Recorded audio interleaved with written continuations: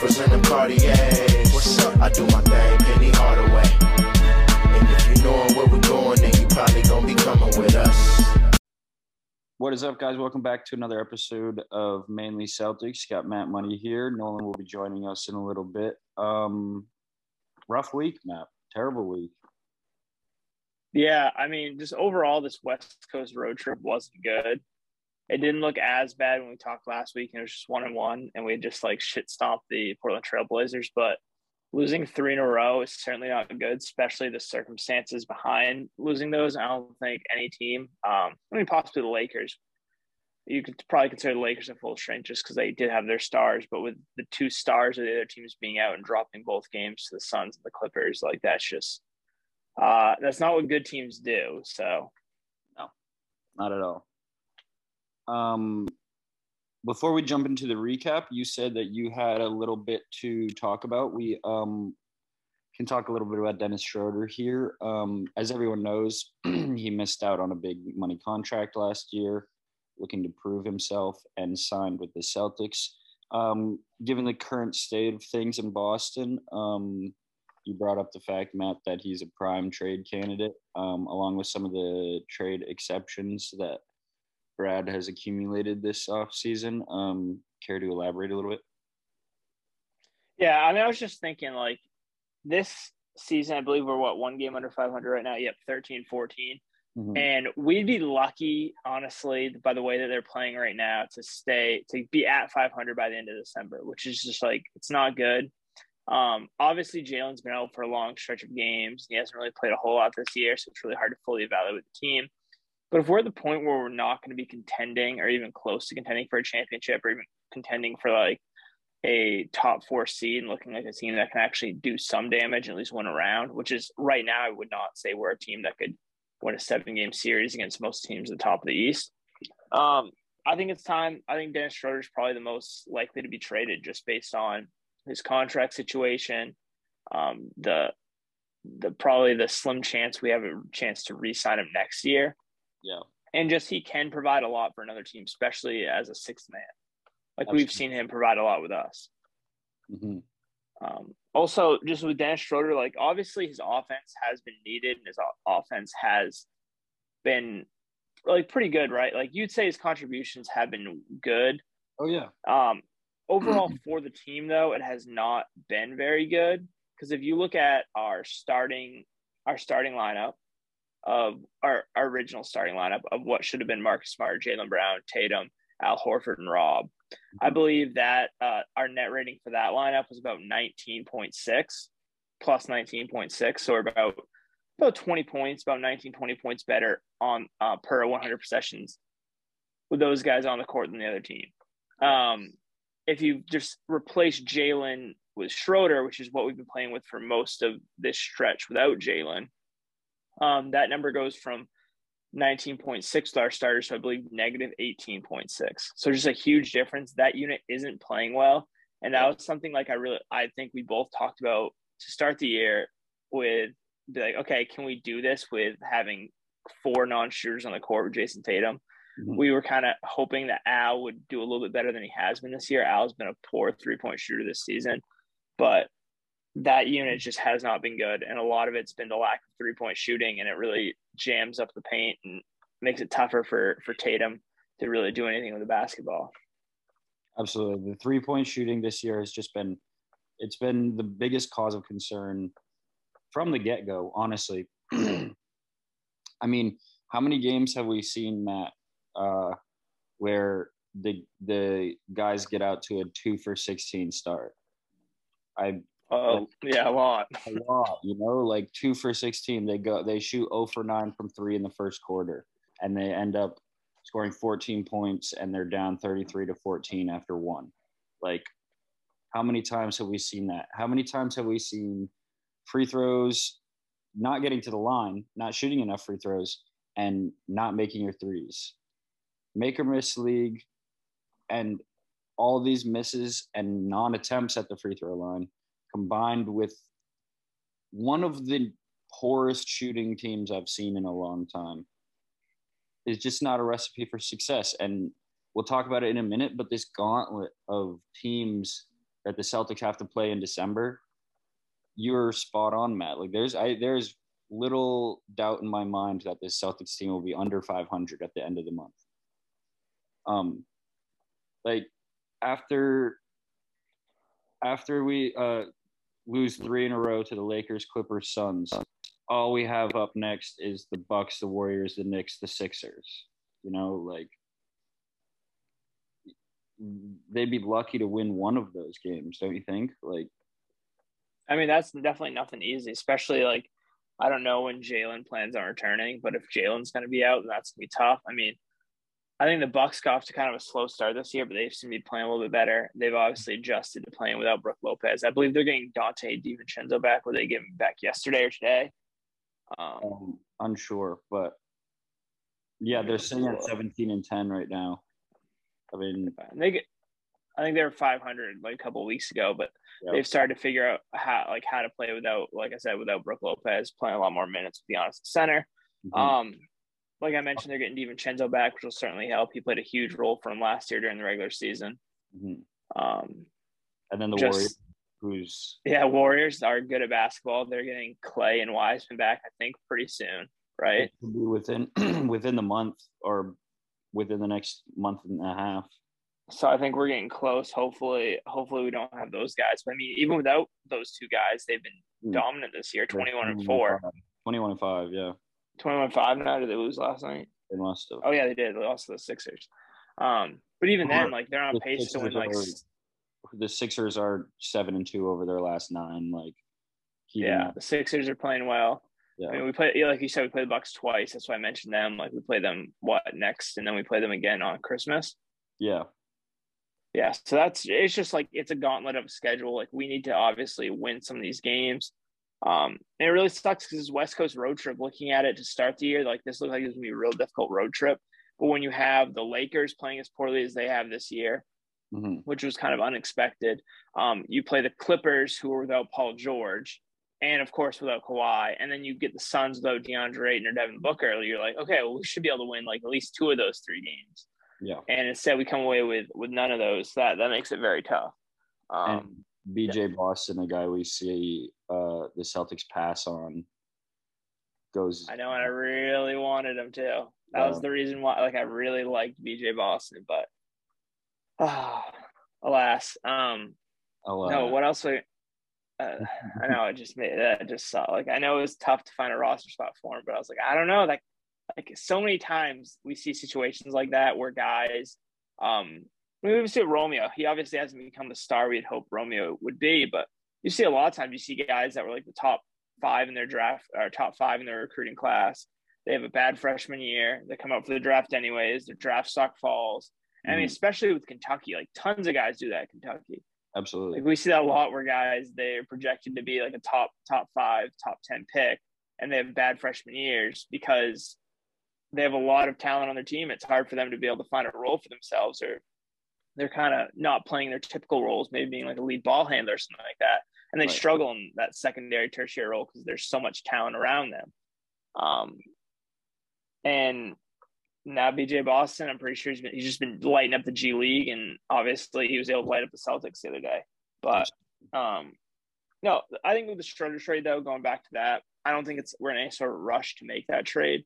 I think that's probably something we do towards the deadline if it's still not looking good. I don't think we're in any rush to move him. It'd be cool to get some value out of him, but at the same time, I mean, we only paid $5 million for him. But I definitely think he'll have value at the deadline if we don't turn around by then. Absolutely. And like we said. And I don't think that he could be traded until December 15th anyways. Because of what's the rule where you it's the recently traded restriction. I mean, recently signed restriction. Yeah. But that's also, I mean, today's what, the 13th, 12th? This is 12th. 13th.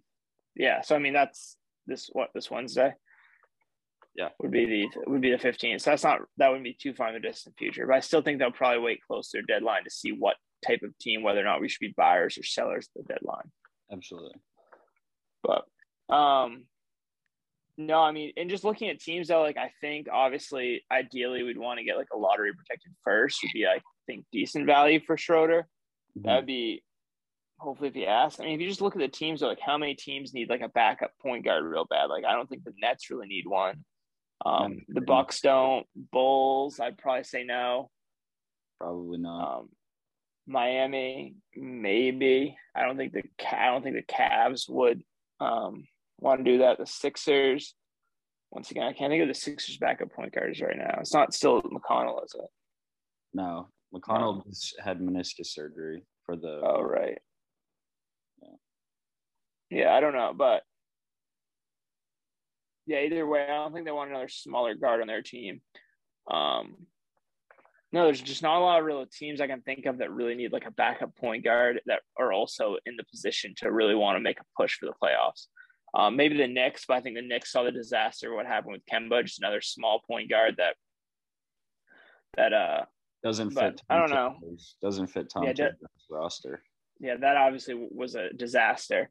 So I don't know. It might be hard to move him at the deadline, but I still think he should have some value for some teams. Especially, we'll just wait and see. Like another teams, like either star backup point guard goes down. I think when does? I mean, even the Nuggets really like in the Western Conference. Like I don't think that would be a bad team for him to fall on either. But really depends what teams are looking for at this time. I'd take Bull. Yeah, I mean, honestly, if he's just getting buried on the Denver's bench. Well, I don't realize how bad Denver's doing. I thought they were a little bit better. They're 500 as well. They're 30th in rebounds, which is crazy. That was one of the stats I was going to bring up for the Celtics in these runs, the last couple of games, the rebounding numbers. Yeah, they're bad. Bad.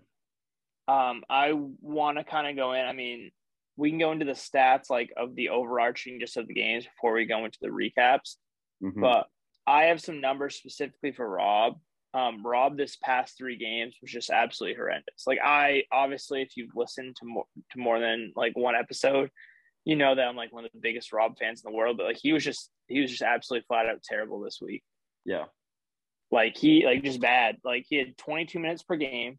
He had 9 points, 5 boards, 2.3 turnovers, only 1 block a game, and he had a negative 17.7 plus minus over the 3 games. Yeah. So on average, -20 against the Lakers. Let me find the Clippers. Yeah, I mean that's just funny. Yeah, he was just horrendous. Like all 3 games, and they were getting bullied. Yeah, they were. I mean, it was awesome to see him catch a couple lobs over Anthony Davis, but those were his only real highlights for the whole week. Yeah, I mean, it's just brutal. Like minus 17.7. Like most team wasn't very good, but most team was around like -7 to like not like. Obviously, we lost all 3 games, so we're not gonna have a ton of guys with like great plus minuses, but most guys weren't quite in that range that Rob was. Yeah. Just overall, I mean, you kind of talked about how we get killed on the boards. Also, just like defensively, we get killed in the paint and a lot of like effort and hustle stats. I mean, for the season, just to put it kind of in perspective, points off turnovers. Typically, the opponent scores 15.7 points per game off points off turnovers, 12 points a game off second chance points, and 43.7 points in the paint. All 3 of those numbers were up over this 3-game stretch, and most are pretty significant. So it was 20.7 points per game over this 3-game stretch, 15.7 second chance points, which isn't a huge jump. But then about a jump of 10 points per game at 53.3 for points in the paint over the last 3 games. So, like, the teams are just going in at will. And, like, that's where you think, especially Rob, like, that's going to be his strength to be able to protect the paint. And they just got absolutely abused in there. And we see that also the slight decline in Al's defensive numbers from the start of the season to now. I mean, it's catching up to him. How old is Al Horford? 36? He's 35, 36. That sounds right. Yeah. But, I mean, you say that, but at the same time, Al was very effective over the stretch. Like, I'll bring up Al because of Rob only played 22 minutes a game, which is like way below what he'd been playing most this year. Yeah. But Al in his minutes had 9 points, 6.3 boards, 4 assists a game, which is very good. Mm-hmm. He did only shoot 15% from 3 and 36% from the field, so he's not really very efficient offensively. No, but he did provide a lot on the defensive end because the Celtics were only a negative 1.3 points per game negative 1.3 plus minus. Like he only had negative 1.3 plus minus over this 3-game stretch. Mm-hmm. So they were about even with him on the court, and losing 3 games and 2 of which weren't necessarily very close. That was huge. Absolutely. When you drop 3 games, and he was just able to kind of hold the water, or keep it steady for the most part when he was in. Yeah. But yeah, overall, just a bad week for the Celtics. Very much so. Yeah. I mean, Tate. Go ahead. Like I think the one plus I'd see is I think Tatum played pretty well in the week. He averaged 29 points, 8.3 boards, 2.7 assists on 48, 38, 71 shooting. So he was pretty effective in his minutes. But really, just like I was looking across the board at like 3-point percentages, and there's a lot that were in like the teens and like single digits. Yeah, which is just so bad. Ugly. Yeah, like I said it earlier. This is one of the worst 3-point shooting teams I've ever seen. Yeah, and yeah, we just need someone to help fix that, and that's why it's like Neesmith didn't play a ton, I don't think, this week. But like, I don't know. I think freeing up some minutes for Neesmith and Pritchard, which would happen if we were just to trade Schroder for a pick. Yeah. Or even like a couple second-round picks. Like that would free up some minutes for them, because I think this team might benefit just by having more spacing on the court. And that would open up a lot more minutes for those guys, because I think Schroder on the week shot 18% from 3. Yeah. And then Marcus Smart shot 8% from 3 on the week. Oh my God. 8. Like single-digit 8. So that's like, when you don't have any other guys that can shoot besides Tatum, it makes it really tough for him to do anything else but shoot, because teams are just going to sag off. They're just going to play in the paint and force Tatum to give the ball up to one of those guys in the corners. And if they're not making it pay, then they're just going to keep doing it. So exactly. He's got to make it very difficult to bounce back without at least a little bit of a lineup shakeup, I think. And maybe that's just getting Jalen back and having Jalen shoot like 38% from 3. Like maybe that's enough. Yeah, which is absolutely on par with his start to the season. Yeah, and that very well could happen, but at the same time, right now, just these games are just brutal to watch. It's one thing when we're winning these close games, and it's like, okay, this game's like just extremely ugly, but at least we're winning. Like when we're losing games and we're scoring 80 points, like that's just flat out bad. Yeah. So do you want to get into the game recaps now? Yeah. Starting with the Lakers. My one takeaway from this Lakers game, I talked about it just a little bit earlier, was the rebounding numbers. So the Celtics shot a better 3-point percentage by 0.7%, 30.3 to 29.6. The Lakers are also a very terrible 3-point shooting team for the most part. But the Lakers shot 8 of 27 from 3, and also only took 17 free throws when the Celtics took 29. They only shot 20 of 29, which ends up to 69%, which is pretty cool. But the numbers I wanted to look at were rebounding. 7 offensive rebounds for the Celtics, not a single offensive rebound from any bench player, versus 13 offensive rebounds with the Lakers. Defensively, 27 rebounds for the Celtics, 38 defensive rebounds for the Lakers. I mean, that's the game right there. They lost by 15. There's there's six offensive rebounds more from the Lakers. Like it's the game. Like the game is lost right there. The rebounding numbers, 34 to 51 is the total rebound numbers. Like just literally everything else is very, very similar. 27 assists to 25, Celtics, Lakers. 8 steals to 7 steals. 4 blocks to 4 blocks. It's like that. Those were the numbers that stood out to me. It's just rebounding. And I don't know where that comes from. Terrible night, minus 21. This was when Rob was a minus 20 over 25 minutes, which is mind-boggling to see a guy that is so good at defense usually to see those numbers of minus 20 in 25 minutes. I mean, Anthony Davis plus 17, LeBron James plus 18, Russell Westbrook plus 11.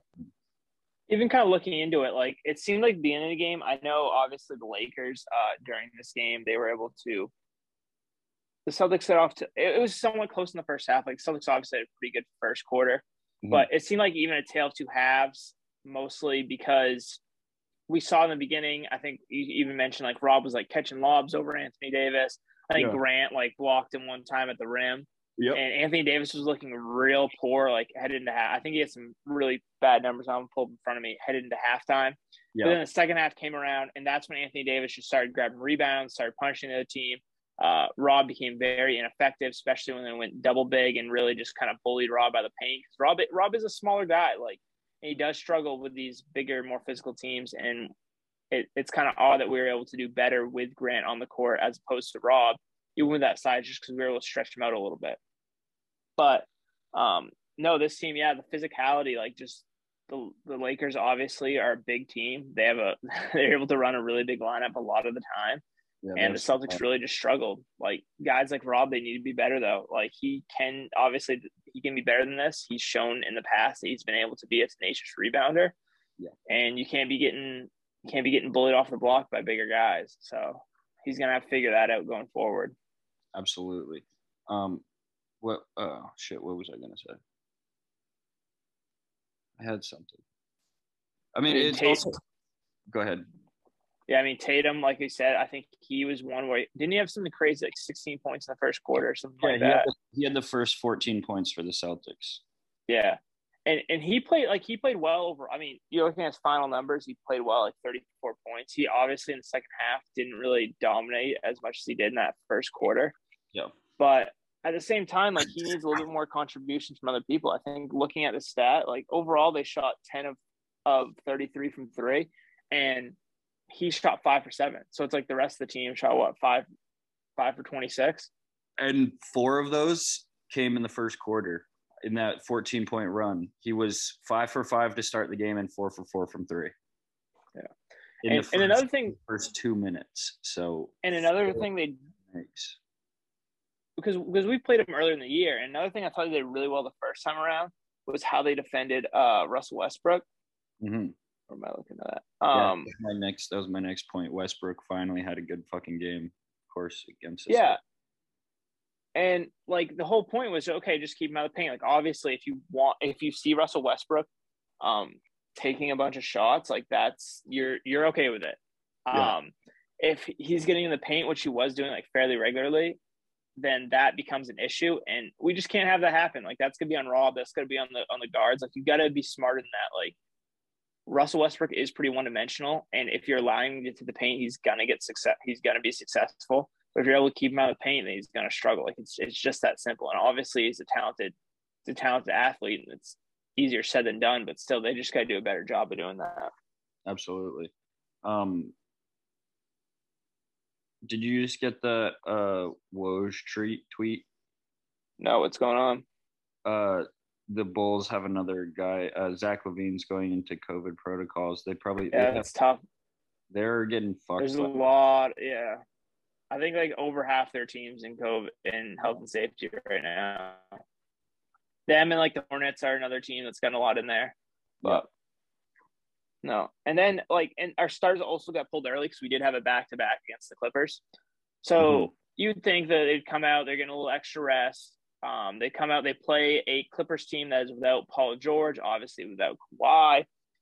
They're a team that you would hope in this situation that and the Celtics, like, obviously they are coming off a back-to-back. They didn't play nearly as much as they normally do, so you think they'd be somewhat better rested than they typically would on a back-to-back.